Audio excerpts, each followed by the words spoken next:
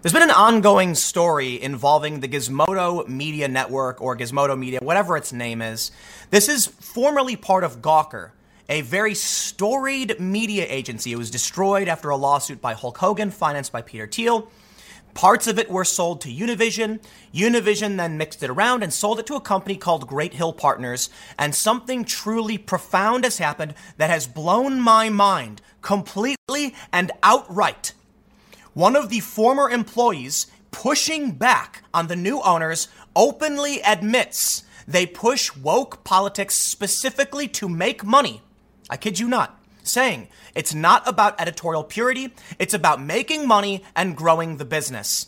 To me, this is rather shocking, because you'd think most of these companies would try and claim they're sticking to their independent editorial standards. No. This woman, Megan Greenwell, in no uncertain terms, pushes back, saying it is absolutely not about idealistic journalists unconcerned with profit, opposed against ruthless business doers. No, they say the real story is that journalists at Deadspin and its sister sites, like most journalists I know, are eager to do work that makes money. And I kid you not, reading into the story really did blow my mind to see someone at one of these companies admit they're a sports website. Deadspin is a sports website writing about politics and media. Why? And they openly admit it. To make money. To make money. They don't care about this stuff. They don't care about the ideas. They don't care about the politics. They care about making money.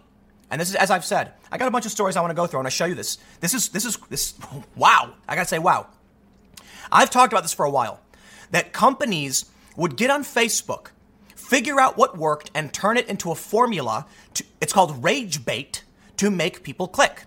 What ends up happening at a website like Deadspin, sports news without access, favor, or discretion, Major League Baseball, NFL, why your team sucks.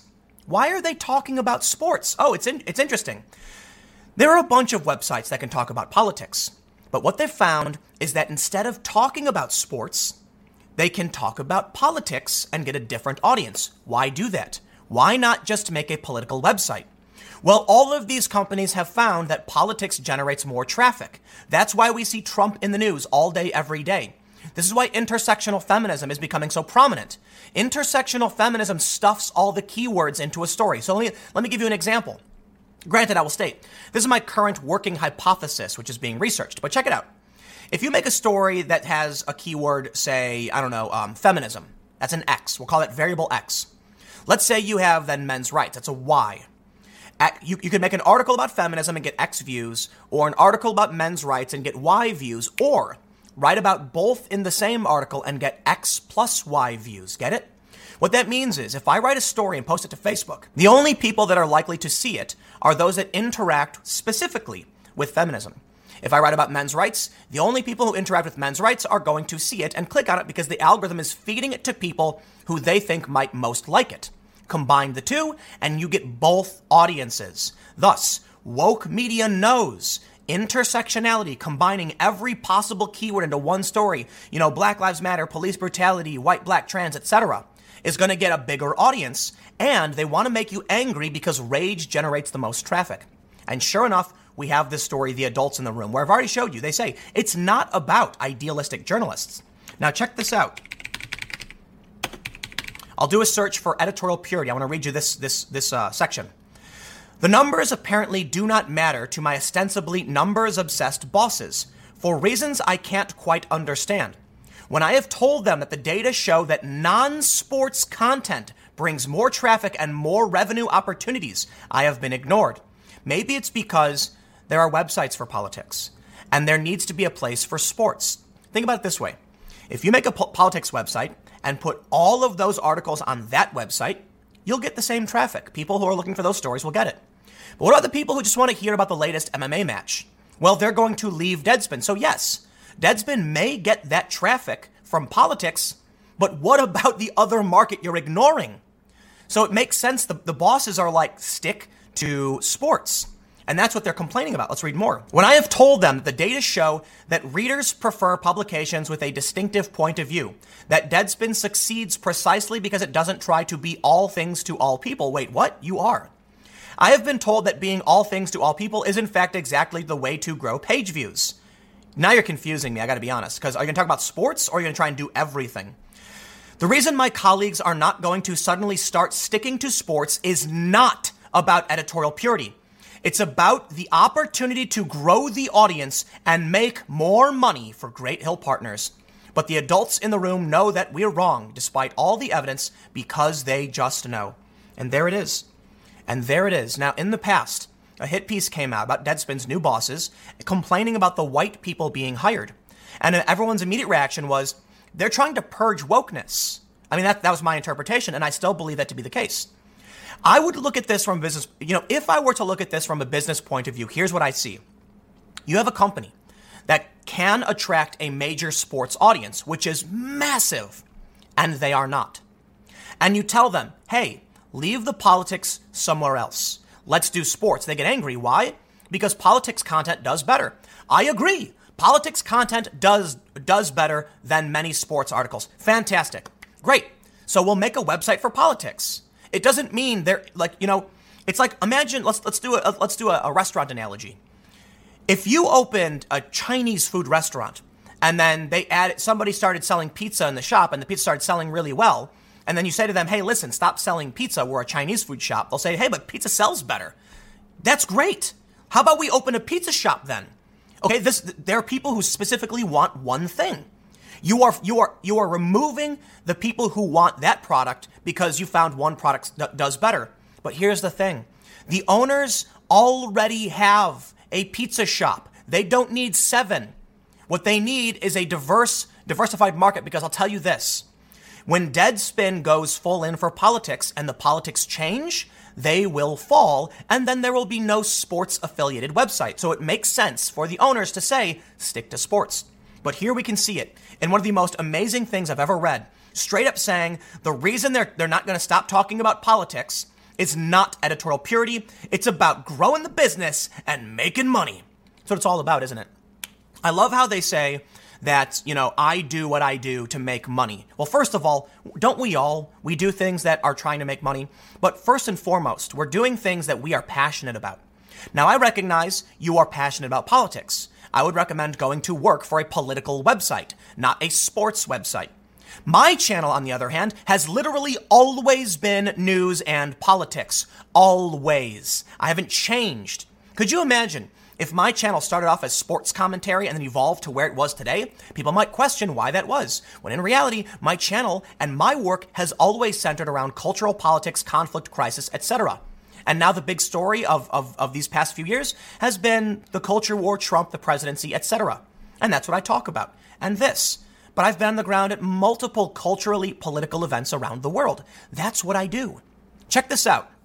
The reason this is fascinating is because we recently saw, well, I shouldn't say recently, but there was a post from The Outline, Mike's Drop, how Mike.com exploited social justice for clicks and then abandoned a staff that believed in it.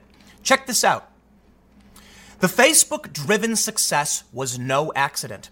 Every time Mike had a hit, it would distill that success into a formula and then replicate it until it was dead. Successful, quote, frameworks or headlines that went through this process includes, quote, science proves TK. In one perfect tweet, TK. TK reveals the one brutal truth about TK. I don't even know what that means. And TK celebrity just said TK thing about TK issue. Here's why that's important. At one point, according to an early staffer who had since left, news writers had to follow a formula with bolded sections, which ensured their stories didn't leave readers with any questions. The intro, the problem, the context, the takeaway. They distilled everything down to a social justice formula. Now, they were criticized for it, absolutely criticized for it. And here we can see former employee of Deadspin, I believe she's left. That was the big story recently. Straight up saying, that's what we do, and that's why we do it. So what then happens to the Democratic Party? What then happens to idealistic leftists who believe they're being told the truth, who believe they're getting honest opinions about politics, when in reality, they're going to a sports website, seeing something about a media company, and it's being shoveled down their throat in an attempt to get them to click, click, click. We all know it. Why should we trust the media? Here's what's really amazing. Earlier today, I did a segment. Donald Trump believes the media is trying to, derail his presidency and stop him from getting reelected. They're pushing a recession. I believe that is true in many circumstances. It's not like, every single media company does this, but there are certainly people who do it. But what we can see here is that many of them are only doing it to make money. We've known about the Trump bump. But what's truly fascinating with this story is this woman is proud. She's proud to say, we are doing this to make money. Not because we care, not for editorial purity. It's not about being an independent. It's about proving we can do business better than you. I love this because it falls into something I often see. People who are too in the weeds to see what's actually going on around them. You work for one site. The bosses are looking at all of the sites, probably saying something like, we already sell pizza over here. We don't need you making pizza. Our pizza business is doing great. In fact, all the pizza you're making, let's move it over. I'm using the analogy again, politics. You don't need politics in your video game content or in your sports content. You don't. You have a political site just for that reason. Why are technology, gaming, and sporting websites talking about media companies and politics? Well, yeah, we know it does better, but look, I know what food is the most popular. You can look at Grubhub statistics, and they'll show you that like pad thai and pizza are some of the most popular things ordered. Great, but people still open sushi restaurants. You can still make money selling a different product. But imagine if every time you did, the woke brigade said, we'll make more money by doing woke politics. Well, we don't need that. We have that already. And here they go admitting it. Now, they absolutely still go into detail about too many white men and all that stuff. At least that's my understanding. We also have information about Gawker, which I covered before. Gawker they were going to relaunch it. They've shuttered it. Check this out. I'm not going to read too much into the story, but it's from the Daily Dot. Why can't independent feminist media websites stay afloat? Interesting question contrasted by the story we just saw. Now, feminist is much more specific than general politics, but I will stress, what if the people at Great Hill Partners who bought these companies can see that there is a short-term gain from politics and a long-term risk?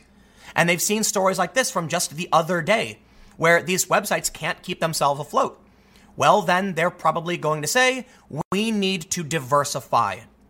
But it's mind-blowing that they would come out and just say it. It's not about editorial purity. It's about money, money, money. But I got a few other stories that I definitely want to highlight.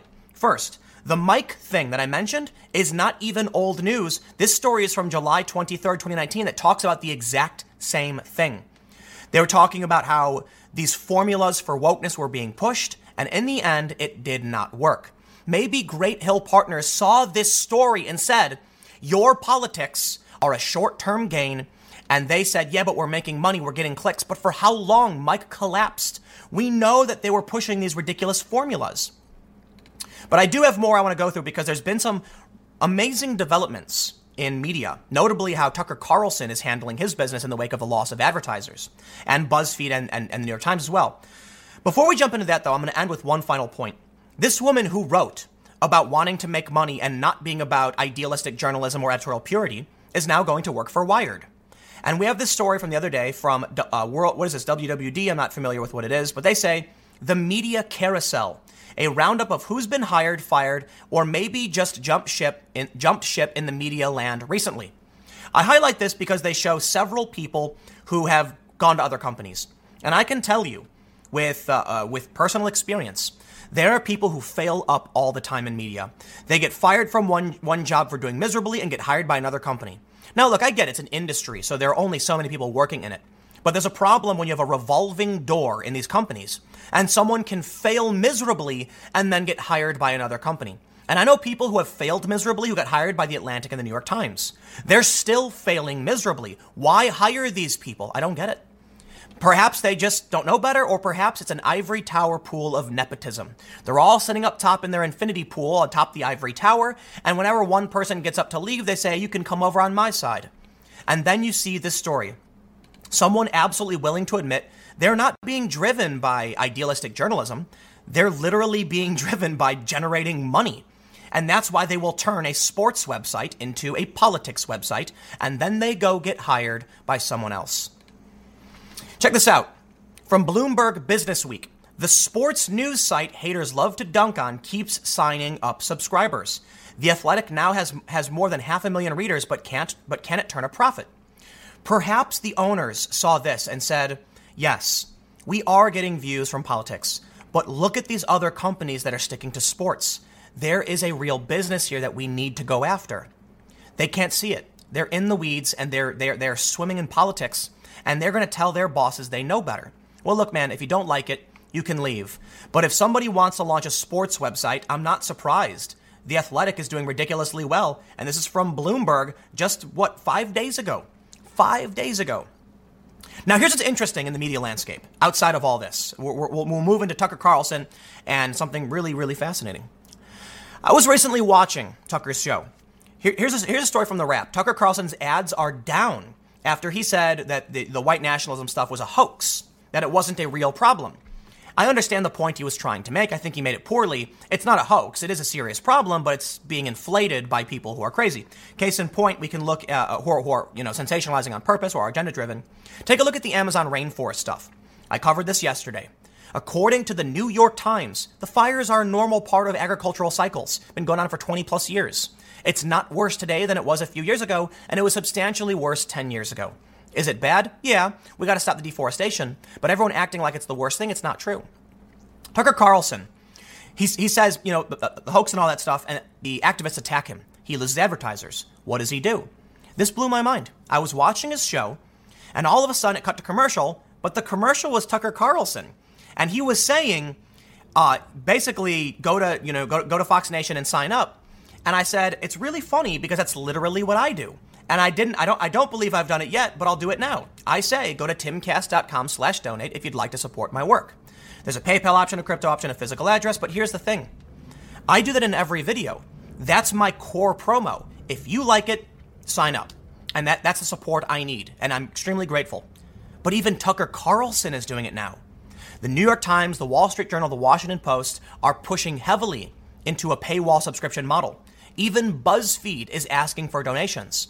I think this is the direction we're going. Because advertisers are pulling out, we want subscribers. And this is where it all ties together. Look, first I'll say the activists going after Tucker, by all means.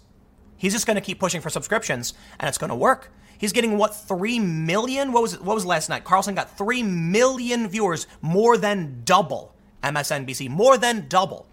You get 1% to subscribe, and you're good for a while. Now, Tucker's show probably requires a lot of money, but here's where it all gets tied back together. Tucker knows he can drive you to pay a subscription to Fox Nation to make up for the loss of ad revenue. Check this out. A sports news site has 500,000 readers, and they keep signing up subscribers. Subscribers are paying members. Right now, this Bloomberg is trying to get me to sign up, and they're not letting me read the whole story, but the headline's good enough. So then we can see how it ties back into Deadline. We don't need rage bait. We need a dedicated audience. And that's what these people don't understand. So we truly learn something profound from this article. It's incredible. Not only do they not understand business, they also are not driven politically. They want money and they don't get it. I wonder if Great Hill Partners saw this story from Bloomberg and said, this proves our point. We may lose overall numbers, but these people will pay us monthly. If I made a video where it was like, feminist does X, is someone going to contribute? They might. But what if I do political coverage that helps explain the world? It's longer. I mean, we're at 20 minutes nearly already. A lot more people are going to say, I want to pay for this premium kind of content that's very specific. I'm not super concerned about whether or not my video is going to generate 1 million views. Take a look at the video I did yesterday. I talked about the health of Ruth Bader Ginsburg, and I praised her for being, an honorable member of the Supreme Court and wishing her well. As she praised Brett Kavanaugh, I find that commendable. I know that's not going to get me 1 million views. I'm doing something I think is important, but it's also good business. I'm not going to make nonsense content just in hopes that I get enough clicks to get ad revenue. No, I'm going to make content in hopes that it's something truly valuable and that you share it and it grows from there. You make a good product, the audience comes. You make this woke rage bait nonsense, and eventually people, they'll click. But as I said last time, traffic is not an audience. This is signing up subscribers. That's money in the bank. Because you can go to your partners. You can go to the board of directors and say, we have 100,000 subscribers paying $10 a month. We're good. And then you can be truly independent and not worry about the rage bait. But these people are stuck in the culture war. I'll stress this point. I know that my content is very culture war-ish, and I have a certain perspective. I know you can go to my YouTube channel and see how I cover these stories. The point is, that's literally what my channel has always been. It's always been in some form cultural politics, traveling or talking about issues and talking about the same thing. The videos I started on this channel back in the day were me talking about top news. That's what I do, news. I wasn't a gaming channel turned politics. I wasn't a Magic the Gathering channel turned politics. No, I've always done news, politics, culture, conflict, crisis, etc. Sometimes I'll throw in something that's not super, relevant. I made a video about like a motivational video in May because I felt like I needed to do it. I needed to send out that message. And it didn't do that well. Got like 50,000 views, which is really low for my channel, but I thought it was something that was important I wanted to do. You can take a look at what they do at these woke media outlets. They're trying to get rage bait views. Well, maybe people know the best thing you can do, what you can do watching this video, is become a subscriber of my channel so that I can look to my business and see I'm guaranteed X revenue every month, or I can project. I don't know if the video is going to get views or not. I made a video about Ruth Bader Ginsburg and I said, I wonder if people care. I really do. I really wonder if people care. And you know what? It got less views on average. It got like half the views I normally get in the past month. About 140,000 views relative to what I was normally getting, 300. It teeters around there, but it's fine. It was important to talk about the issue, and my channel is political. Now I'll end with this point. 3,200 people have lost their jobs so far this year in media landslide from just a couple of weeks, or from last month. This is a story that's frequently updated, but I will stress, the business models of yesterday don't work. They don't work. A company bought Gizmodo, a woke media company, and they have a staff who's living in 2013, obsessed with cultural politics. And they're saying it doesn't work. You've got to move on. We need subscribers. We need sports. We need to diversify our media network. Gizmodo is all wokeness. Like every single site writes about the same crap. So yeah, I'm not surprised they're saying stick to sports. We need to protect our business in the event the political stuff doesn't work anymore. And it probably won't. And now we're seeing over and over again. This is one of the worst years for media we've ever seen. And it's funny, they got Shane Smith, CEO, a former CEO of Vice, in the front who said, like 5 years ago, there was going to be a bloodbath in digital media, and boy, was he right. And it's only getting worse. You need to change your business model, and you can't expect to ride this wave of rage bait forever. I know that, but I make political content. It's what I do. I'll leave it there. Truly, truly amazing, isn't it? Let me know what you think in the comments. Seriously, comment. Let me know what you think. Share this video if you like it. Subscribe if you like it. I'm going to keep doing my thing for one reason.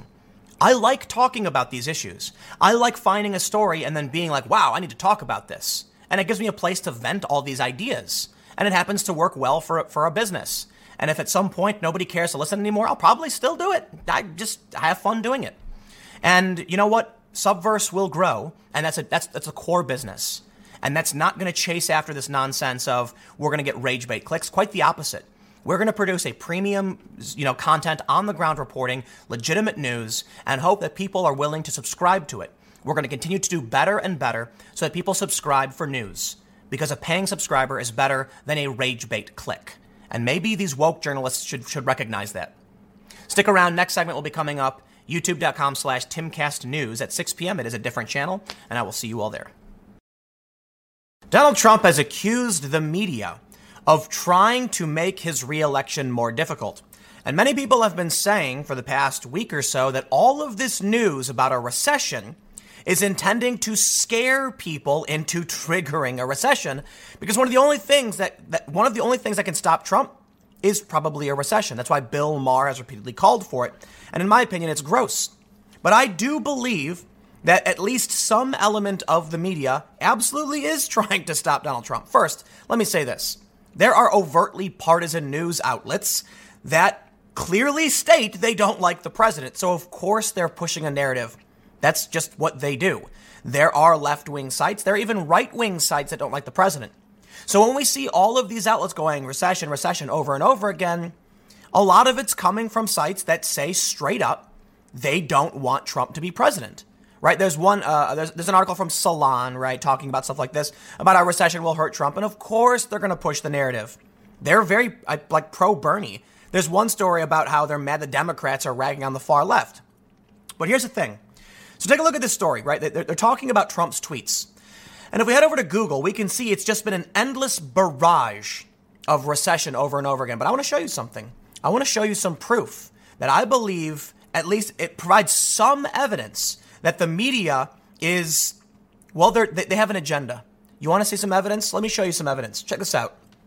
I tweeted this out a couple days ago. Here we have two snippets from two stories. I say above is a story from July 26th. Below is a story from July 10th. Both are from Vice.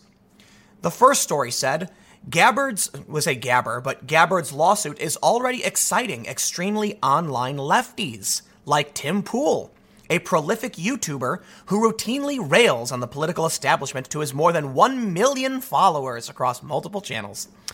So listen, they know who I am. This writer knows exactly who I am. They've seen my videos. They know I rag on the political establishment. They know that I'm a fan of Gabbard. And they called me a lefty. But take a look at this story from Vice 2 weeks earlier. Tim Pool, a right-wing media figure who once worked at Vice News, tweeted an identical invitation to the same White House summit that Minds received. Now, you want to know why I think this is evidence the media is playing a dirty game? For one, both stories, while they're written by different people, both stories show context. They know who I am, that I worked for Vice News, or that they've seen my YouTube channel. So maybe it's possible it's just their personal interpretations, but here's the thing. Why call me a lefty in the story about Gabbard? Because this story is pro-Democrat, meaning if my videos about Gabbard can entice moderates to vote for a Democrat, it's bad for Donald Trump. Now, what about this other story, though? I was invited to Donald Trump's White House summit. And they certainly can't say an anti-establishment left-wing individual was invited to the summit, so they call me right-wing. An outright lie. Because it frames a narrative. NBC, The Today Show, claimed that I was supporting the Seth Rich conspiracy theory. Why? Because I said that the Fox News story was likely not true? I kid you not. The mere act of talking about it, they claim, is pushing it. And that's how the game is played. It is dirty. Look at this.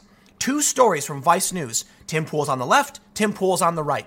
Whichever one benefits their narrative. You can't have, Tim Pool's going to Trump's White House summit. Trump certainly wouldn't invite someone who's an online lefty. But then wait a minute. Tim Pool is praising Gabbard. That's actually good. We better call him a lefty so people listen. You know what? It's a ridiculous game, and that's how the game is played. Now, I don't want to act like it may just be there's two different people with two different interpretations, but I gotta say that doesn't seem like a simple solution to me. For one, I have briefly been to the new Vice building, but I don't know anything. It's been years. I work for Vice. So if their offices are anything like how they used to be, these people they know each other. We all knew each other. Right? It doesn't matter if you're writing, for a tech story or a politics story. Everybody knows each other. How could you watch my videos and then, both individuals come to a different conclusion when you're in the same office? Perhaps. It's possible. But that doesn't seem like the simple solution. If they watch my videos, they know I'm rather moderate, I guess. But this is the time they decide to be fair. Donald Trump tweeted, "Before I arrived in France, the fake and disgusting news was saying that relations with the 6 other countries in the G7 are very tense, and that the 2 days of meetings will be a disaster. Just like they're trying to force a recession. They are trying to will America into bad economic times. The worse, the better. Anything to make my election more difficult to win. Well, we are having very good meetings. The leaders are getting along very well, and our country economically is doing great. The talk of the world." It's true. The economy is doing great. So why is recession just everywhere? What's been really frustrating, and I made this video a few days ago talking about Trump world and how we're trapped in it. The media is so obsessed. Like here I am, even now, doing a video about it. This is what the news is. You go to Google and it's like every day for the past several days, recession over and over and over again, nonstop. But there's no recession. Nothing's happening. Why are we talking about nothing happening? Because they want it to happen. In my opinion, I think I agree with Trump's assessment. There are people in the media that want to push the narrative because they want a self-fulfilling prophecy. If you get enough people scared and they take action, then the market can suffer. And they know Bill Maher has said it. He said it over and over again. And to me, it's disgusting. They hate the president so much. They're willing to tank the economy and hurt the working class, hurt the lower class. That's insane. The Hill writes, the comments from Trump came after a tumultuous week in which the tit-for-tat trade war between the U.S. and China escalated further. The president on Friday triggered a drop in U.S. stock markets and ignited deeper concerns about an economic downturn after calling on American companies to stop doing business with China. Now, that's true. And I do believe there are many fair assessments of the recession. But there's a combination of Trump derangement syndrome, like active participants in politics pretending to be journalists, and yes, actual, consideration for, the trade war and what it might lead to. But certainly this is all so ridiculously out of proportion for what's really happening. Even, I can't remember which outlet talked about how even though the stock market was down amid talk of the trade war, it's still way, way, way, way up. And then you hear people over and over again saying that the stock market doesn't matter for the American people. And it's like, hold on, man. Do you know how retirement accounts work? Like, people have stocks. People have 401ks. They have things that are tied to the market. And that is a massive, massive voting block. So I want to look at a couple other stories. Before we do that, I have to do the standard promo. Go to timcast.com/donate if you'd like to support my work. There's a PayPal option, a crypto option, a physical address. But of course, the best thing you can do, share this video, because boy, is it's been rough. It is. They're deranking independent political commentary, and we'll see how long it lasts, to be honest.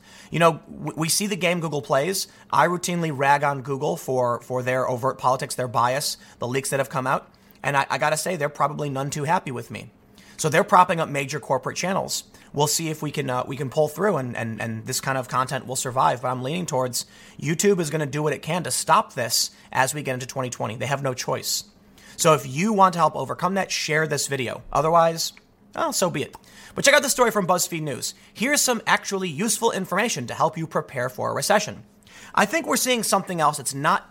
I don't want to say like every single journalist or everyone in media is trying to trigger a recession.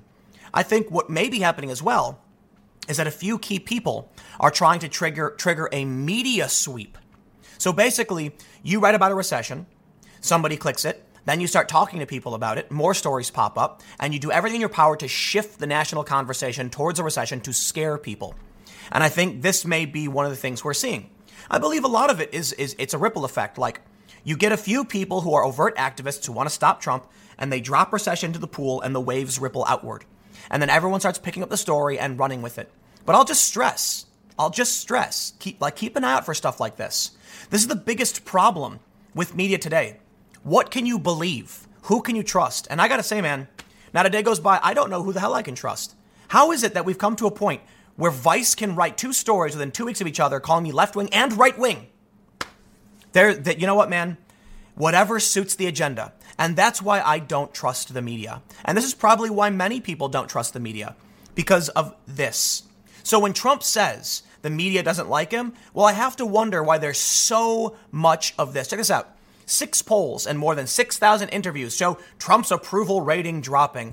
Oh, please, dude. We always have to defer to the Real Clear Politics average. And while Trump's approval rating has gone down a bit from its peak at the end of July, it's still higher than it's been on average for his entire presidency. Listen, you're not going to win. It's like, I guess they have no faith in the Democratic voter base. And I guess maybe I can't blame them, because look what's happening. It's a complete civil war on the Democrat side, with the left, with the moderate Democrats fighting with the far left Democrats. And look, I mean, you've got this. This is from, I believe it's from today.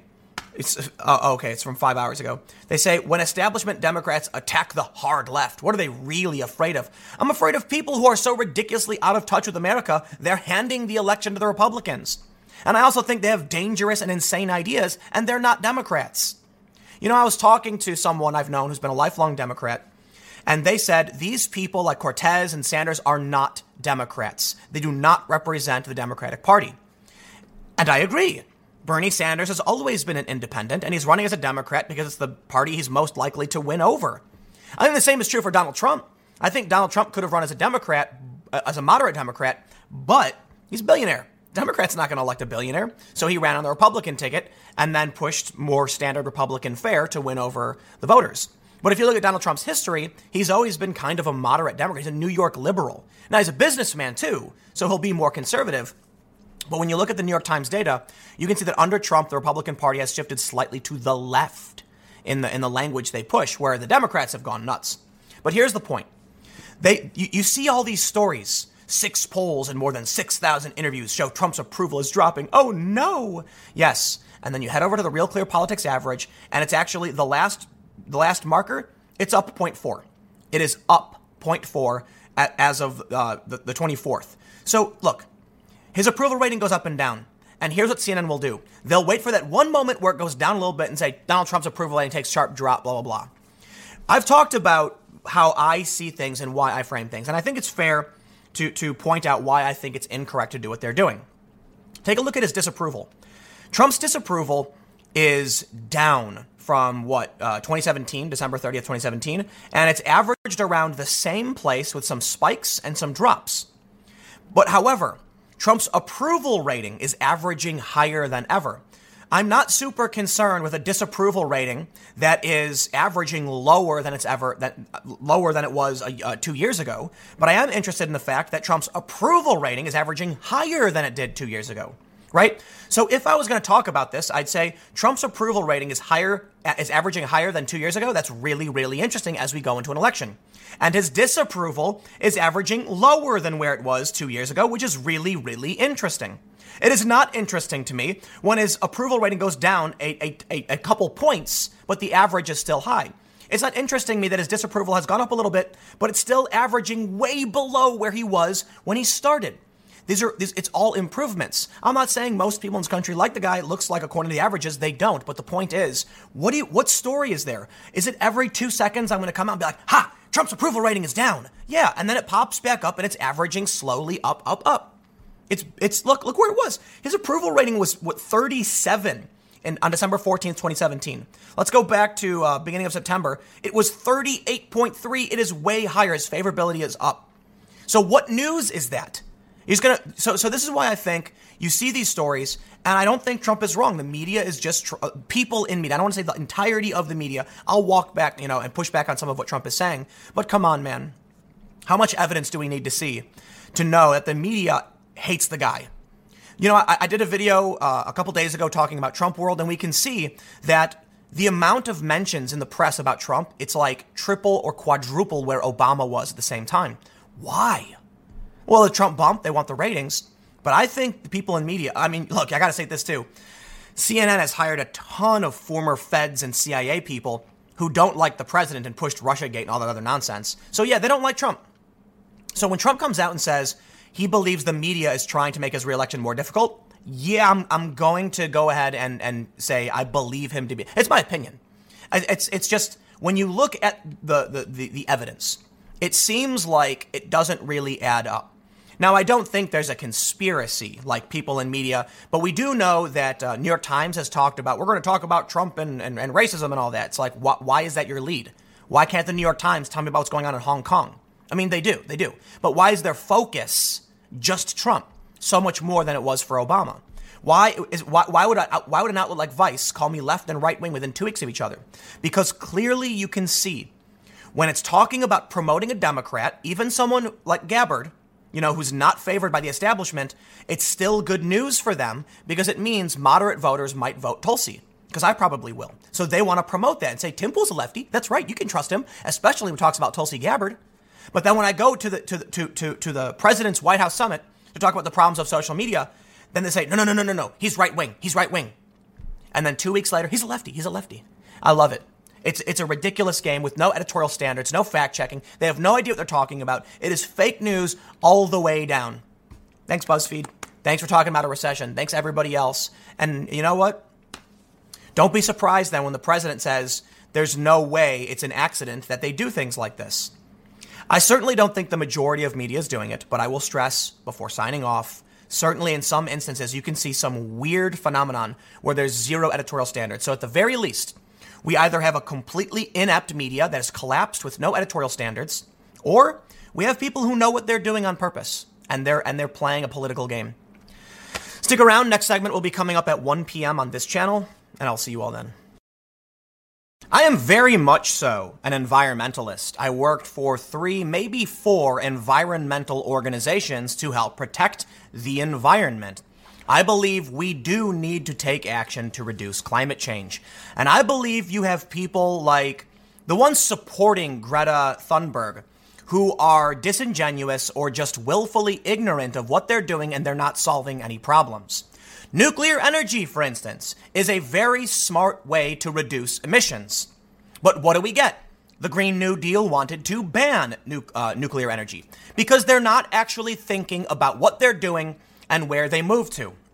I mean, what comes next? I see this all the time from many of these left-wing activists, and it's frustrating.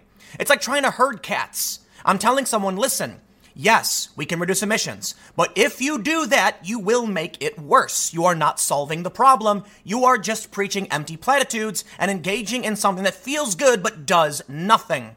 Okay? You know what's really frustrating? So first, I will commend Greta Thunberg. When I saw that she was going to be taking a sailboat instead of flying, I said, hey, put in your principles, where your mouth is. A lot of these celebrities will fly in private planes and yachts. And so it makes, hey, you're willing to sail? Hey, that's great. Here's the thing, though. It's going to produce more carbon emissions, her trip, than actually just taking a flight. The thing about a plane is, the problem is volume, not individual action. A commercial plane is built, and it produces a ton of carbon building it. But then it can ferry people back and forth with a relatively low carbon footprint. I saw this photo from Greta, day 11, very bumpy and wet south of Newfoundland. And I noticed that she's on this boat with a bunch of technology. First of all, she's got plastics. She's got, synthetic materials. The boat itself is carbon fiber and plastic. She's got plastic buckets. She's got ropes. All of these things, even the clothing she's wearing, require a ridiculous amount of transportation. So here's what people need to realize when we're talking about a carbon footprint. Whatever this is, okay, I don't know what the tech is necessarily, but I saw this and I said, okay, the components for this tech were probably shipped via country on gigantic, freighters, big boats, producing a ton of carbon. The plastics, ton of carbon, carbon fiber, everything they did to produce, it's not just about producing the material, it's transporting it to the manufacturing plants. All of this said to me, it is ridiculous excess. This is still not a solution. Listen, not only that, but apparently they say that it's not going to save any emissions because a crew will have to fly to New York to sail it back. A crew. So she could have just taken a round trip flight. Listen, a system is in place. It's not perfect. We need to do things to make the system better. That doesn't mean you go and take a massive, expensive boat trip, which will likely, in my opinion, produce more emissions, as considering you're having a crew fly. It's all just feel-good nonsense. You can see everything she's got in this boat, all catering for one person. She's probably producing substantially more carbon emissions. This says to me the whole intent was a PR stunt to people who don't know how to add 1 plus 1. You give them that feel good. Conservatives complained they were on private planes, so Greta will sail. And then you see all these people on the left going like, woo, clapping and cheering. And it's like, yeah, but come on, man. Can we actually talk about the problems? No, we can't, for 2 reasons. 1, here's what I tweeted. I wonder how much carbon was produced in the crafting of all the tech used by Greta for this trip. I spelled Greta wrong. Seems like it might actually be more than the cost of a single flight. As someone who is an environmentalist and has worked for organizations and is concerned about the environment, yes, I want to actually get to the root of the problem. I said nothing bad about Greta. I have never tweeted and cheered on any of the people who are ragging on her. I think it's commendable she wants to sail. I just think it's silly and it's fake and it's a PR stunt and it's worse for the environment. And none of these people are willing to take 2 seconds to think about it. Look at the first response from Greta. Malizia 2 is fitted with solar panels and hydro generators, making it one of the very few ships in the world allowing trips like this to be emission-free. Did you read what I posted? The crafting of the technology. The transportation of the materials to various factories, because it's going to be imported and exported. Someone's going to mine one material, it's going to be sent here. It's going to produce a ridiculous amount of carbon crafting this ship. You want to talk about sailing and being emission-free? I would have preferred to see her chop some trees down. I'm not trying to be, I mean seriously, this would be a great effort. Chop down some trees, manual labor, and then, get your, make your own twine and everything and make your own boat. The problem is it's too dangerous. And if they want to be safe, they need modern technology, which produces a ton of carbon emissions. So what's the solution? Well, I would say for now, nuclear energy. A lot of the energy that we can use for transporting and production of materials could come from wind, solar, but more likely nuclear, because the return on energy investment for nuclear energy is actually really, really high. It's very valuable. We do have a lot of older nuclear reactors, which are bad, could be dangerous, and we got to retrofit, we got to fix, or implement newer, later designs. But to just see this stunt, okay, and here's what bothers me. All of the replies from people are like, I love this one, this comic that makes literally no sense. They always share this. Apple AirPods cost $159, but they can't pay taxes. They can't pay taxes or decent wages to their Chinese factory workers. Post. You said on an iPhone, gotcha. Cars should have seatbelts. Yet you bought one, hypocrite. Owned. We should improve society somewhat. Yet you participate in society. Curious. I am very intelligent. They post this because they can't add 1 + 1. What I mean by that is they see an issue and they can't think what comes next. Zero strategy. It's like playing a game with someone and they put 0 points into strategy. Can you think about what comes next? Because that's how you solve problems. If you just go out and say, hey, everybody, get on a boat, and then you take all of this ridiculously expensive tech, which produced way more carbon than a single flight would have cost, and the flight's still going to happen anyway. So you know what? You want to talk about carbon neutral? Take the plane. You know why? The plane is going to fly back and forth whether you're on it or not, and will produce carbon emissions. So instead of buying all of this personal technology to cater to one person, just take the flight and then have a conversation about fixing planes, not getting rid of it. We can't just snap our fingers. Now there is a problem. It's possible we are walking towards our doom. But I think that humans will adapt. And I think that, well, I'm concerned that we won't, but I'm hoping we will. That the market will change. When things get bad, things will reverse. But I don't know. I really, really don't. I think one of the answers to Fermi's paradox as to why we haven't, for those that are familiar, means why haven't we discovered any intelligent life, may be that once life becomes intelligent, it separates itself from the system that created it. Once, humans started understanding how to make fire, how to build things, they started causing environmental damage. It could disrupt a very delicate ecosystem. It's possible humans could invent things to keep them alive, or it's possible that we've developed so quickly beyond the ecosystem's ability to adapt that the ecosystem itself may collapse. So humans absolutely need to be paying attention to how they impact their environment. The oceans are acidifying, fisheries are collapsing. We've got serious problems. Jellyfish are invading these now dying fisheries. So people started eating jellyfish. Maybe things will change in that direction. I don't know. But I do think we need to pay attention to the world we live in, because people don't realize you are a part of the ecosystem. You are breathing the air. So I'm very much concerned about the environment. What I'm not happy with is the people who can't seem to grasp a basic concept: crafting the tech, not sailing on an emission-free boat. They can't think beyond. They can't see patterns. It is one of the most frustrating things in the world. So I tweeted this. The responses to this tweet are remarkable. When creating the plastics, electronics, and shipping the parts to have it constructed, tons of CO2 is emitted. Greta may have been better off just flying, but her fans don't seem to understand this.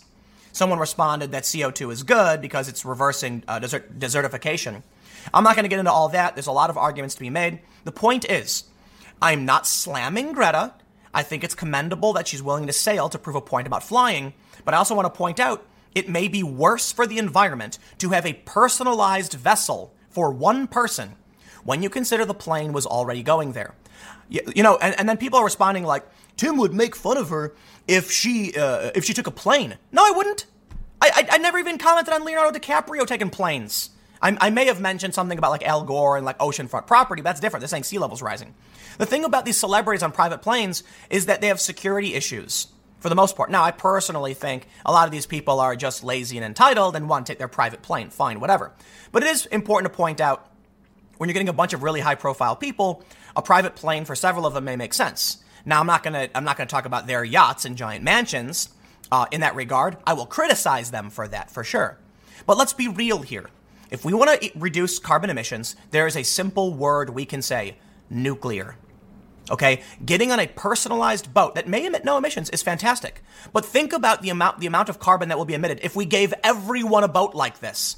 Once again, all we see is the snooty, privileged elite giving us empty platitudes and tricking the masses into believing they're doing something noble. This is the next level of a private plane. It's a private boat with private tech. Yes, it is neutral. But beyond the private plane that these celebrities take to these meetings, beyond like the carbon emitted from the fuel, think about everything they do. The plane itself, its construction. So yes, let's be real here. Commercial planes are going to fly no matter what. You could just take that and the amount of carbon put into the world would stay the same. People don't think. And it's so frustrating that people are responding to my tweet being like, Tim doesn't understand. Haha, he's making fun of somebody using an iPhone when making fun of Apple. You don't have to buy an iPhone. This is the funniest thing. He says, but you participate in society. This comic is just so vapid. These people can't count to 2. Listen, you want to rag on Apple? Buy a Samsung. That's what I did. And I totally understand that Samsung is still produced in Foxconn Laboratories. I get it. But Apple I don't like them. They're a bad company. So I said, you know what? I will take one step in one direction to back up what I believe is right. And I switched to Samsung. Not a perfect solution, but if I'm going to criticize Apple, I'm going to go with a company that has parts from multiple companies instead of Apple, which does everything, software, hardware, etc. There's a lot of other problems with Apple. Okay, beyond this, making fun of Apple, AirPods and all that stuff and jacking up the prices, there's things about their software I'm not going to get into. I've never been a fan. So also, I have an iPhone, and I said, you know what? I'm not going to use the iPhone anymore. I'm going to upgrade and switch to Samsung to make a point. I still participate in society. I get it. I still recognize that in these countries, people are working horrifying conditions to produce these phones. But I also recognize you can do at least one thing, right? You can take a step in a direction. But this is not the point I'm making. The point I'm making is that Greta is claiming she's in a carbon neutral ship when in reality, the cost of that trip is so insanely expensive, the average person would never be able to afford this. So you want to talk about a solution to the problem? This ain't it. This is not it. Now, hopping over here to this website, Clean Technica, they say Greta Thunberg's transatlantic sailing trip is seriously carbon neutral, and they highlight the construction of the vessel. They say, what about the carbon debt of the boat itself? It's a 60-foot carbon fiber racing beast, after all. Well, let's start with the reality that they bought the whole secondhand. Okay, that's on par with my argument about the boat. They didn't have the boat created, so much respect in that direction. That was the right thing to do, and thus does, on their part, dramatically reduce the emissions. The boat already existed. It's like a freegan argument. Do you know what freegan is? Freegan are people who don't eat meat unless it was going to be thrown away. So it's like, it's better to just consume it. It's not a health issue. It's more of an animal rights thing or environment thing. So this is kind of this is the right approach. I want to make sure I'm clear. Okay. The point I'm trying to make and why I'm showing you this, that it was a secondhand boat from a company that does try to reduce their carbon footprint, is that if every person was going to travel around the world the way Greta did, it would increase the CO2. That's the point. I understand she bought it secondhand. I commend her for that. She may still have been better off just flying, but it's cool. It's cool. Hey, look, she deserves credit for doing this where all these other celebrities are flying for sure. But in the end, a simple flight for a couple $100 may have been less, emit less carbon emissions or hold a lower carbon debt than having a private boat. In the end, what I think is the most important thing is that the average person can't do this. You are rich. You are funded. I don't know if she's actually rich herself, but this is a very well-funded trip. And it's very annoying to me because it's always the rich people telling the poor people, you are not allowed. You shouldn't be flying. You should be on a boat. You can't afford a boat. Who can afford a boat? Boats are a nightmare to take care of. People can't afford boats. They got to fly. You want to go visit Europe? A couple $100. No, I mean it. You can get a flight to Europe for like $400 or $500 round trip. You got it. It's tricky sometimes. I think on average you'll find $700 or $800, but it can be done, and thus allows poor people to travel the world. More importantly, the CO2 emissions would be greater if everybody was riding around on their own little speedboats. You know what, man? I wish there could be an honest conversation about strategy with intelligent people who want to actually solve problems. Instead, what we get are a bunch of people who don't understand anything. And when I say something like crafting the tech, what do? Well, her trip is going to be carbon neutral. Yeah, I assure you, producing all of this is ridiculously carbon dense. It's all fake environmentalism. Nobody actually cares. You know, Obama buys oceanfront property. Al Gore buys oceanfront property. If they really cared about this stuff, you wouldn't see them buying condos in Miami Beach where the water levels are rising. They don't actually care about any of this. It's just a big political con. I do believe climate change is a serious problem. I just think these people don't really care. They're playing a game to them. It's tribalism. It's winning. You want to talk about actually solving the problem? We can start with one simple word: nuclear. Let's talk about something truly carbon neutral. Instead, what do they say? They want to ban it. The Green New Deal would. You know what? You can tell I get really heated about this because I do care about the environment. Absolutely. I love nature. I hate deforestation. I'm going to take my van and go drive off into the woods and kick back and just chill out by a pond and just be in nature because I love it. I love the outdoors. And these people are supposed to be the ones defending it. And once again, it's just PR stunts. It's PR stunts, no real plans. And then their fans just defend them for tribalism. How many of you who are commenting on my post have ever actually done anything for an environmental organization? Because I'm willing to bet the answer is a big 0. And I've worked for 3. I say maybe 4 because one of them was about helping people be more sustainable, and it wasn't. So it kind of was, right? But I'll say that 3, maybe 4. One was about providing food to areas so that they can learn how to do. It was like food and sustainable education. So it's sort of environmental. If we can teach people how to do sustainable farming and better farming, it protects the environment in certain ways. But at 3, absolutely. So I'll leave it there. And these fake environmentalists who just want to clap and pat themselves on the back and act like they're doing something good. You can do whatever you want, fine. But sure, you're watching the world burn, and they're laughing the whole way, saying we're doing good. Meanwhile, making things worse. Whatever. I'm over it. Stick around. Next segment will be at 4 p.m. YouTube.com/Timcast. It is a different channel, and can't you tell the environmentalism stuff gets me riled up? I'll see you there. It is now an incendiary comment to say that there are only 2 genders. Now, this debate is complicated because there are honest people on the left side who will say the idea of gender is a social construct built around biological sex, meaning it is technically, mutable. That if it's something that we just developed over time, we can make gender norms whatever we want. Women don't need to wear dresses, men don't need to wear suits, etc. But then you start seeing the rise of Tumblr genders, where they literally just make up things that make no sense. Well, in response to this debate, we see a lot of people on the right saying there are only 2 genders. And this is coming from the perspective that gender and biological sex are intertwined completely. And so it is a complicated process. But no, I wouldn't say it's incendiary to make the claim there are only 2, because most people in this country would agree with that assessment. Now, there are a lot of people who want to claim that there's a bunch of really weird stuff. There are people who claim that biological sex doesn't exist. I'm not exaggerating. That's true. There's a professor who was debating with Jordan Peterson who literally said, okay, that's where you get nuts. All right. But here's the thing. You want to say that it's incendiary, say there's only 2 genders. I'm not seeing it because I understand what someone means by that. But what about when Joe Biden says there are 3 genders? Okay. Now, this is a story from a couple weeks ago, and it's so incredibly wrong. Because here's the thing. Even if you want to approach this from a left-wing perspective, there are either infinity genders, meaning there's none, or there are 2, which is the right-wing side. But who said 3? Joe Biden, who said there were 3? Okay, but here's what's getting really crazy. I gotta admit. You can't assume the average person understands the argument you're making about gender, the social constructs around the idea of gender. You can't assume that. But MSNBC absolutely does, and treats it as though most Americans believe there are more than 2 genders. They don't. So let's read this story. And I got another really interesting post that I want to go through when talking about gender and how it's this kind of rhetoric is being weaponized by the right to actually, look, it's I guess you can say it's not really being weaponized, but being highlighted so that moderates who are Democrats are going to be like, the left has gone crazy. Before we get started, head over to timcast.com/donate if you'd like to support my work. There's a bunch of ways you can contribute. The best thing you can do is subscribe, like, comment, interact, share the video to overcome that deranking. Also, school is starting, so everybody's taking a big hit right now. So, it is what it is. But here's the Washington Free Beacon. MSNBC calls Republicans' belief in only 2 genders incendiary. What world do you live on? They say MSNBC anchor Chris Jansing referred to a Louisiana Republican's belief that there are only two genders as incendiary on Friday.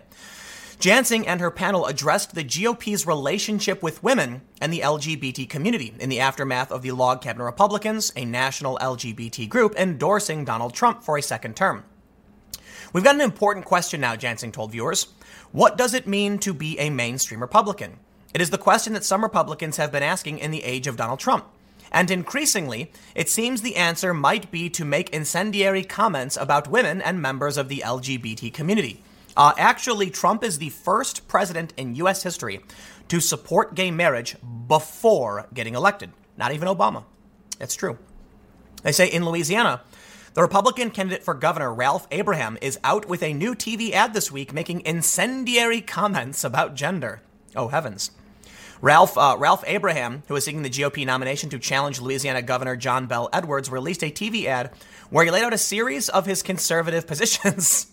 Among them, his medical assertion there are only two genders. Here's the truth, he said.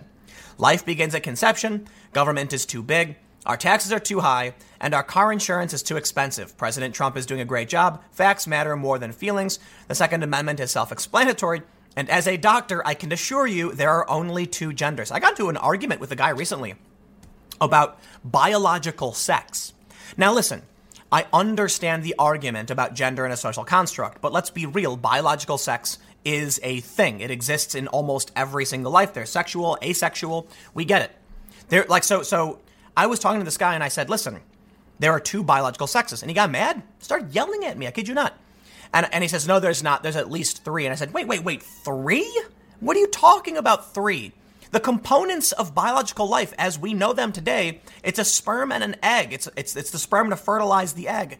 I'm not a biologist, so I'm not going to get into great detail, but I'm pretty sure, maybe I'm wrong.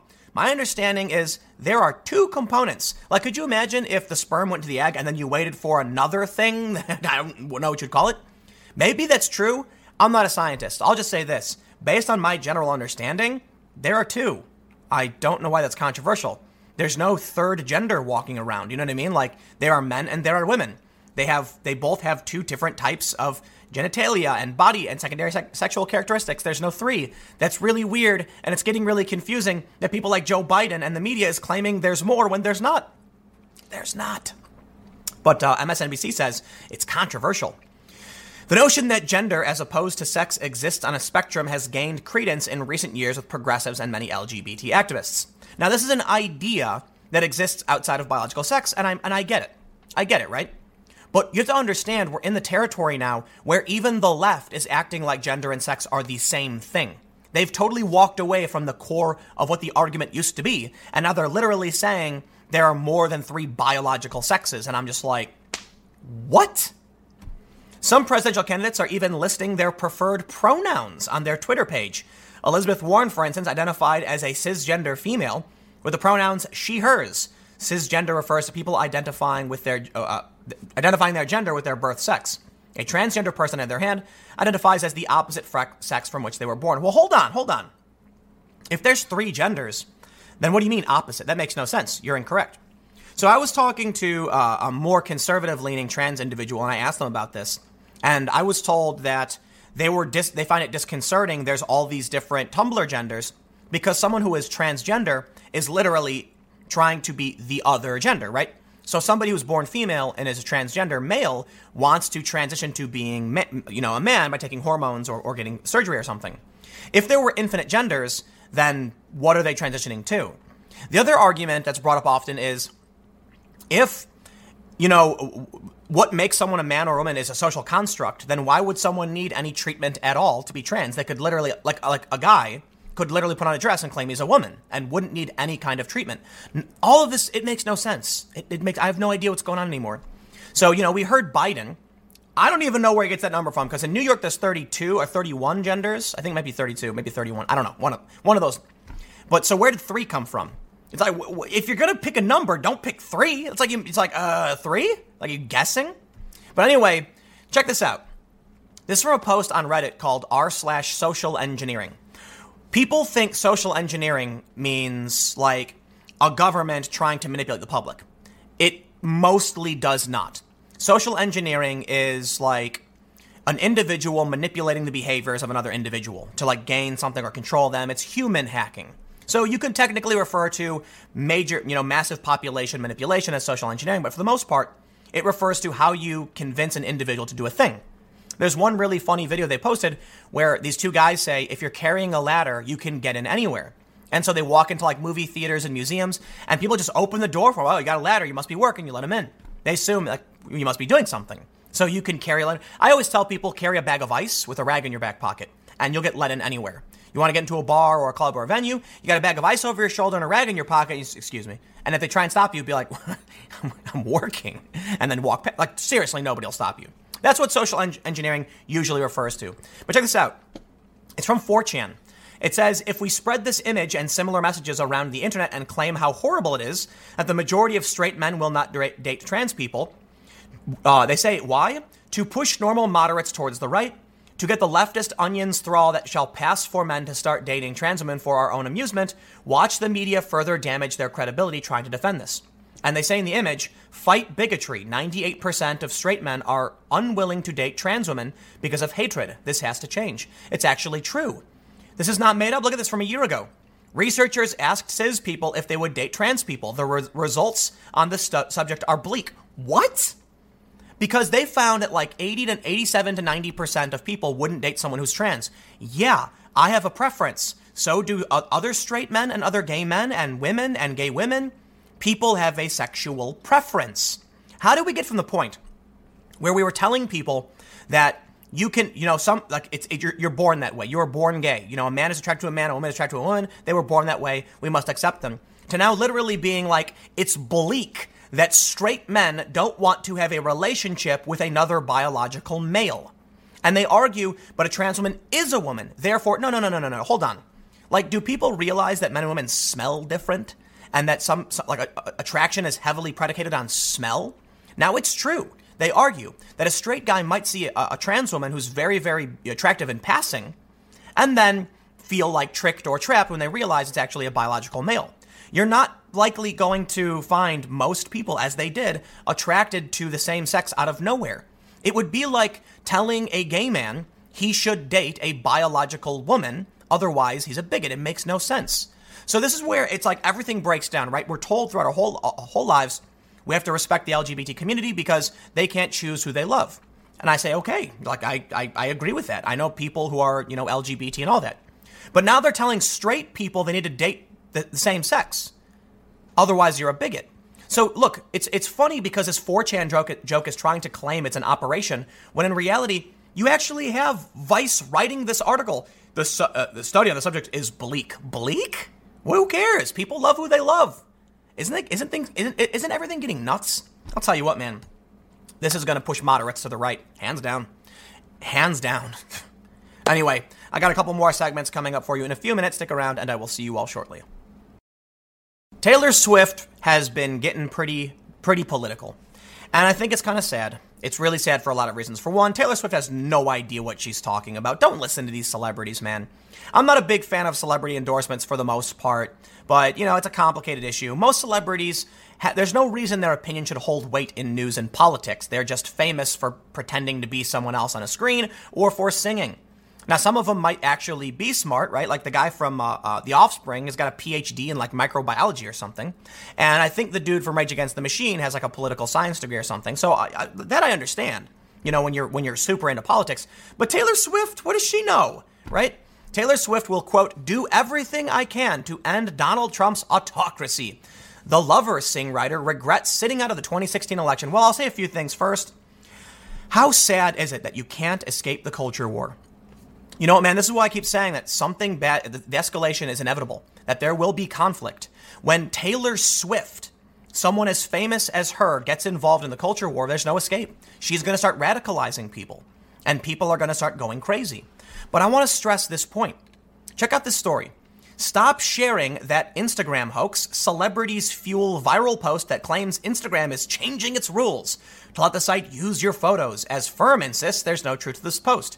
You may have seen this fake trash being shared around by celebrities. Yes, It is fake. They say, don't forget, tomorrow starts a new Instagram rule where they can use your photos. Well, they can use your photos already. Did you read the terms of service? They use your photos for ads and things like that. I haven't read through it, so don't quote me. Fact check that. I may be wrong. The point is, somebody shares this stupid chain letter, and then all of a sudden these celebrities start sharing it. Why am I going to listen to anything you have to say about politics when you fall for these boomer memes? I remember, like, they used to do chain letters in the mail. Like, you'd get a letter in the mail, and it would say something like, if you don't share this, you'll lose money, you'll go bankrupt, and it's like, write this letter to 10 people, otherwise you'll face misfortune. And then people get all superstitious and do it. It's like, come on, dude, just throw it in the trash, ignore it. And then when email started, they kept going. They were chain mail bang like, you've received this email because X, Y, and Z, and if you don't send it, you will face great misfortune. Now we face the same thing. None of, like, the world, this phenomenon is the same thing. These celebrities sharing this fake news garbage, it's no different than any other chain letter, and Taylor Swift garbling out mangled talking points about how she doesn't like the Orange Man is the same trash. Somebody goes around and says, you better say this or else, and then someone else does, and then finally it gets Taylor Swift, and everything's just falling apart because people don't know how to separate fact from fiction. Well, I don't blame them necessarily. The media is trash, but let's read the story about Taylor Swift. Before we dive in, head over to timcast.com/donate if you'd like to support my work. There's a PayPal option, a crypto option, a physical address, but the best thing you can do is share this video to help overcome the de-ranking that YouTube is, putting on independent political commentary. They're propping up CNN and all those other big corporate players, so if you like me, please share. Let's read. No longer content with being excluded from the narrative. Oh, they actually say the narrative. Taylor Swift is taking on Washington, or at least the autocratic leader blithely scream-tweeting commands from his most famous house. We're a democracy, at least we're supposed to be, where you are allowed to disagree, dissent, and debate. Oh, that's really interesting because I'm trying to put on an event right now. Well, I'm sponsoring an event, and it's actually left-wing activists who are trying to shut it down. I thought, didn't Taylor say we're a democracy and we're allowed to disagree, dissent, and debate? Apparently not. Swift told The Guardian of Donald Trump and her intent to get more political in 2020. I really think that he thinks this is an autocracy. No, I think you're a dumb young person who's sharing another stupid trash meme and you have no idea what's going on. Now, look, Taylor Swift is absolutely allowed to speak her mind. I'm not saying she shouldn't. I'm just saying don't listen to them. Don't listen to celebrities, and actually, to a great degree, don't even listen to me. Fact check what I'm saying and do the research for yourself and make sure you're getting a healthy news diet because everybody's slinging garbage all over the walls, and it's hard to know what the hell's even happening anymore. They say, of course, Swift's opposition to the Trump White House is no secret. She's spoken out on a range of LGBTQ plus issues over the last few years and openly admitted some regret with not publicly endorsing Hillary Clinton. She confirms, I was just trying to protect my mental health, not read the news very much, go cast my vote, tell people to vote, she acknowledged. A cancer relapse for her mother was reportedly weighing on her among a range of other issues. I just knew what I could handle, and I knew what I couldn't. I was literally about to break. Well, somebody gave you bad advice, Taylor, because I'll tell you what.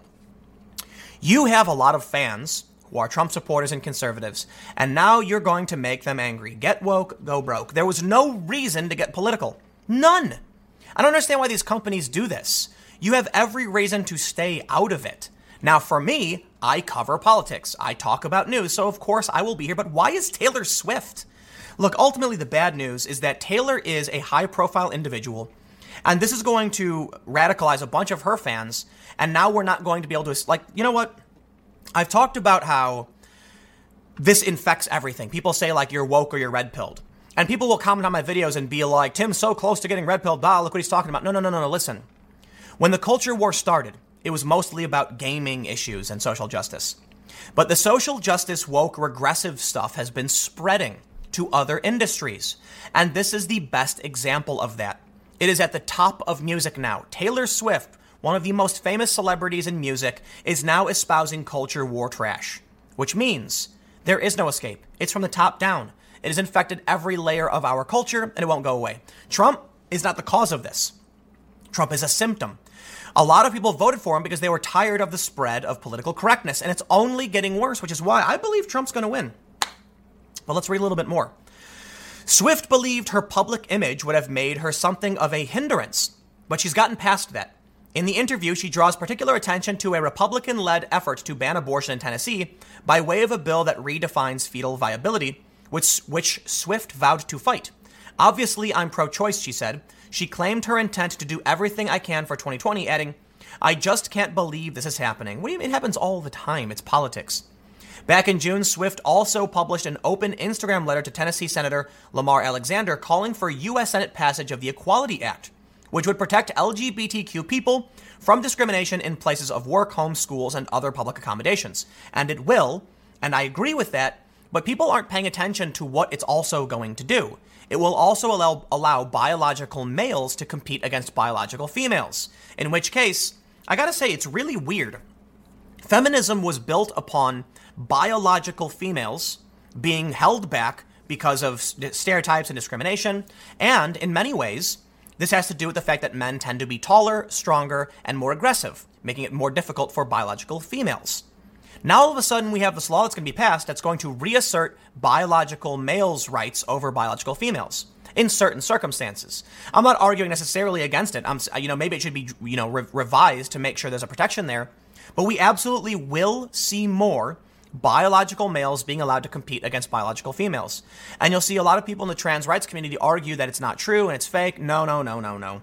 There are even scientists who are transgender saying that there is a massive advantage biological males will have. It's not, I don't even understand how it's up for a debate at this point.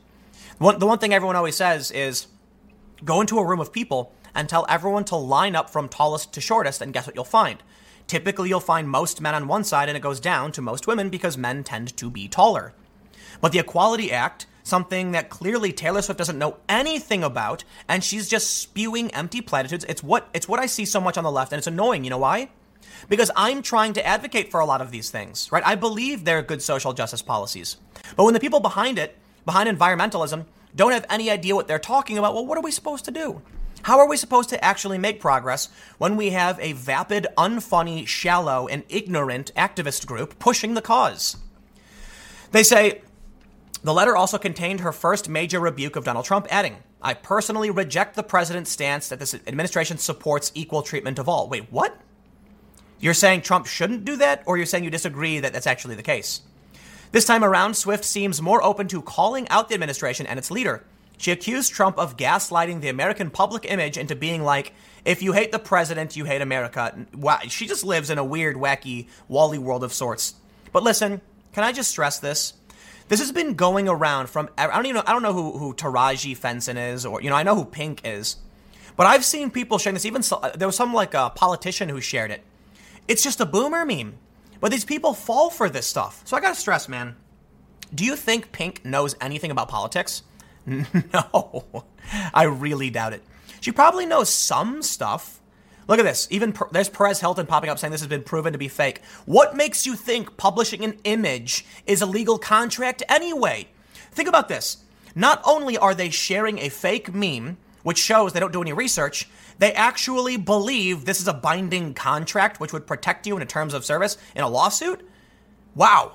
And then they're going to come and lecture us on politics? This goes for everybody. I don't care if on the left or the right, okay? The point is, stop listening to celebrities. I got another story coming up in a few minutes about Brian Stelter, and I'll get into that too. I can't tell you who to listen to because I think everyone's gone off the deep end. But I will at least say this. The people who are pushing boomer memes and fake news are the last people you need to be getting your political advice from. Oh, here we go. What is this? Governor Perry even shared it. They say even U.S. Secretary of Energy Rick Perry, who oversees the country's energy supply and nuclear safety, fell for it. What, I'm losing faith in humanity. I got one more segment coming up in a few minutes. Stick around. I will see you there. In what may be one of the most insane things I've ever seen or heard on cable television, Brian Stelter had a man on his show who claimed that Trump may be responsible for many more million deaths than Hitler, Stalin, and Mao. Wow. And Stelter said nothing and just let him go on and say these things. This comes not long after a woman on MSNBC claimed Trump was talking about exterminating Latinos. These people have lost the plot. They are so far beyond where Alex Jones even went to. Now, look, I know Alex Jones talks about weird cell towers and animal-human hybrids and all that other stuff. Okay, I get it. But I'm talking politically. So let me clarify that past statement. Alex Jones has said some pretty wacky stuff, for sure. In terms of his political rhetoric about Trump and globalists, I'm going to have to lean towards this is at least on par with the absurdity and the conspiracy nonsense they claim Alex Jones is guilty of. So Julio Rojas highlights this. He does show Stelter's response. I'll get to that, but I want to go through the news of what's happening first. So Will Chamberlain's response was, 15 years ago, Brian Stelter would have been fired on the spot for this stunt. Would he have? Well, here's the thing. From Yahoo News, they say, CNN's Brian Stelter, we can't tiptoe around Trump's mental instability anymore. Brian, that was a terrible segment. I understand you addressed it, but seriously, dude, the CNN and MSNBC are so far off, they've lost the plot completely. I don't even know where they've gone at this point. Is that a joke? What has Trump done? No, for real. You can call it bad, fine, but he's on track to do the same things Obama did. These people have lost it. Why are you entertaining these guests at all? How are you going to say that you can't tiptoe around Trump's mental instability anymore and then have this guy on the air who Trump hasn't done anything like this? Man, the media is real trash, I got to say, and we all know it. There's a story going around where it says 6-month-old girl in critical condition after being apprehended by CBP. And it's yeah, but she's in critical condition because of the trip, not because of CBP. And then we have an irresponsible media that doesn't care. They just don't care at all. Look, earlier today, my segment was about this woman who worked for a woke media company saying, we're doing this for clicks. We're doing it for money. We're not doing it for editorial purity. They said it wasn't a story of idealistic journalists. No, they're injecting these weird political stories because it makes money. It's business. But it's insane and irresponsible to have an MSNBC woman claim Trump is talking about exterminating Latinos and then bring a guy on TV who claims Trump may be responsible for more deaths than Hitler, Stalin, and Mao. Are you nuts? Their combined totals are 200 million people. What? You know what? CNN. They've jumped the shark to such a ridiculous degree. Well, let's read a little bit about this, and then I do want to show Stelter's response. They write, the former chairman of the psychiatry department at Duke University claimed on CNN that Trump is as bad as the worst dictators of the 20th century, and that his presidency might lead to even more deaths than they did. Look, man, I'm not going to act like it's not in the realm of possibility in the sense that it's based in the physical world. But what are we talking about? A 0.000000000000001% chance Trump ever becomes anything like those people? It's ridiculous. The worst things about Trump is that he's a bloviating, boorish blowhard. That's really it. He's got a bad attitude, and he's sometimes wishy-washy. Whatever, you can vote. 2020 is around the corner. You're allowed to vote. Will he win? Well, that's your own fault for propping up this insanity. People talk about Trump's approval rating being really low. Yeah, well, where are the Democrats at, man? Because I don't think their approval rating is higher than Trump's. And that's the thing. They'll point to Trump's approval rating and be like, look how low it is. He can't win. If the Democrats' approval rating is lower than Trump's, yeah, he can. Let's read more. While debating the merits of having psychiatrists come out with possible mental health diagnosis on Trump, Dr. Alan Francis said it was an insult to the mentally ill to compare them to him. Yeah, I'm not going to read his quotes, but he said it's wrong to do it because it will stigmatize the mentally ill, and it ignores the fact that everyone in this country is just as crazy for voting for him. Now, that I can get behind. Everyone in this country it's not that they're crazy. It's that we're reaching this fervent point where people absolutely are saying they're going to vote for Trump as an FU to the system. Michael Moore said it, and he was spot on when he said people are going to rise up and vote for Trump in 2016 as the biggest FU to the establishment. He was right. Now, I think Michael Moore knows his base is split, which is really interesting. Michael Moore's base was white working class people. Well, the unions don't like the Green New Deal for the most part, and the unions don't like the abolishing private health care. So now you're losing your base. So Michael Moore is now pandering to the far left. I don't even know what's going on with that guy. But anyway, many people know they're not voting for normalcy. They're voting for something else. You can call it crazy in sort of in a hyperbolic sense, not literal, figurative, everyone's just gone so nuts that they're we're pulling out all the stops. I just don't see, first of all, this is incorrect. It's ridiculous how they'll go up on TV and say, Trump's nuts, and they ignore Hillary Clinton being sick, right? They'll say, Donald Trump is mentally ill. We can't ignore his mental instability. And when people make comments about Joe Biden, it's oh, come on. Oh, he just slurred. It was a slip of the tongue. No, Joe Biden's out there, man. And when people were noticing that Hillary Clinton kept coughing and falling, they said, she's not sick. What do you mean? And then finally admitted it. You can see how the media plays a double standard. Well, let's jump over to what how Brian Stelter responded. So Julio Rosa says Stelter responds to people asking why he did not interrupt Francis after the line. And I gotta say, it's oof. So the Reagan Battalion says, how didn't you fact check him right then and there, Brian Stelter? Trump may have killed more people than Hitler and Mao. 20 to 45 million people were killed in the Mao regime. Hitler was responsible for the deaths of more than 20 million people. The segment is shameful. Stelter responded, I agree that I should have interrupted after that line. I wish I had heard him say it, but I was distracted by tech difficulties. That's why the show open didn't look the way it normally does. I had two computers at the table, etc. Not hearing the comment is my fault.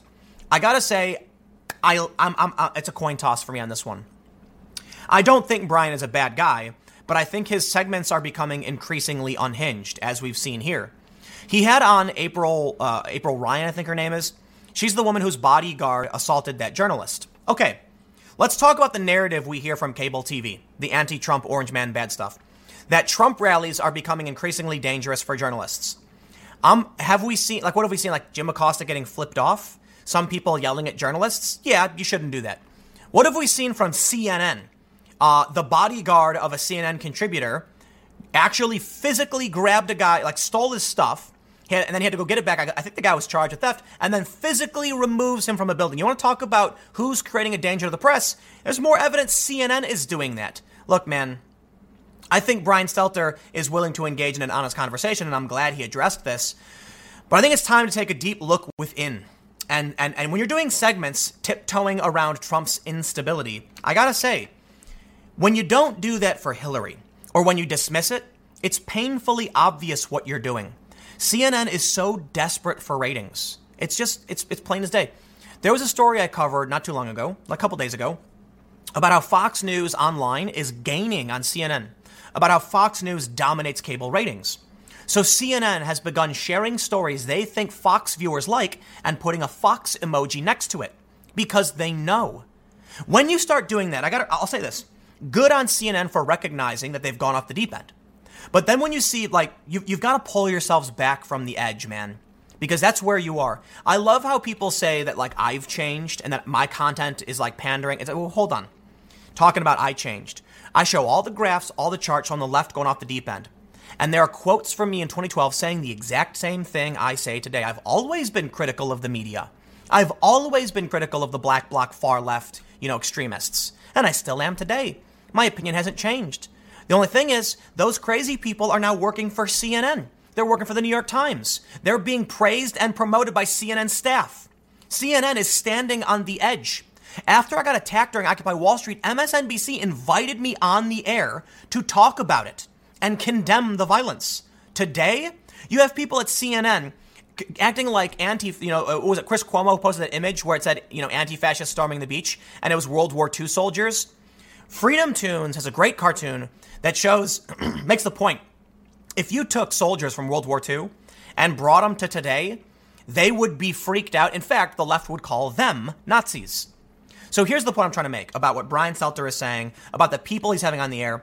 I lean towards not believing his statement about tech difficulties. It seems strange because CNN increasingly is embracing this insane rhetoric. Insane. And MSNBC did basically the same thing. They're standing up on TV screeching as hard as they can that the orange man is worse than Hitler. I kid you not. They say he may be responsible for more deaths than Hitler. CNN literally ran that segment. They've lost it. They've absolutely lost the plot. So I can only say this. When I see all of this rhetoric, I can't imagine Trump losing. Maybe I'm wrong. But if the ratings desperation is there and it's that bad, the media is in serious trouble. They're scraping the bottom of the barrel so hard they're pulling up wood chips. That's how insane things have gotten. And you know what this is going to lead to? Escalation. Because people believe this stuff.